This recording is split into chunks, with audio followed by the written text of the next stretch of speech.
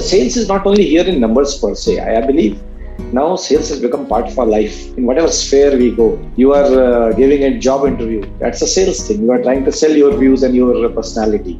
You are trying to put your best foot forward in front of the other person. See, it is not about having money. It is about convincing yourself for shelling out that money for a bike. Experiential marketing. Listen to the power-packed episode of podcast on this Sunday. So stay tuned for it.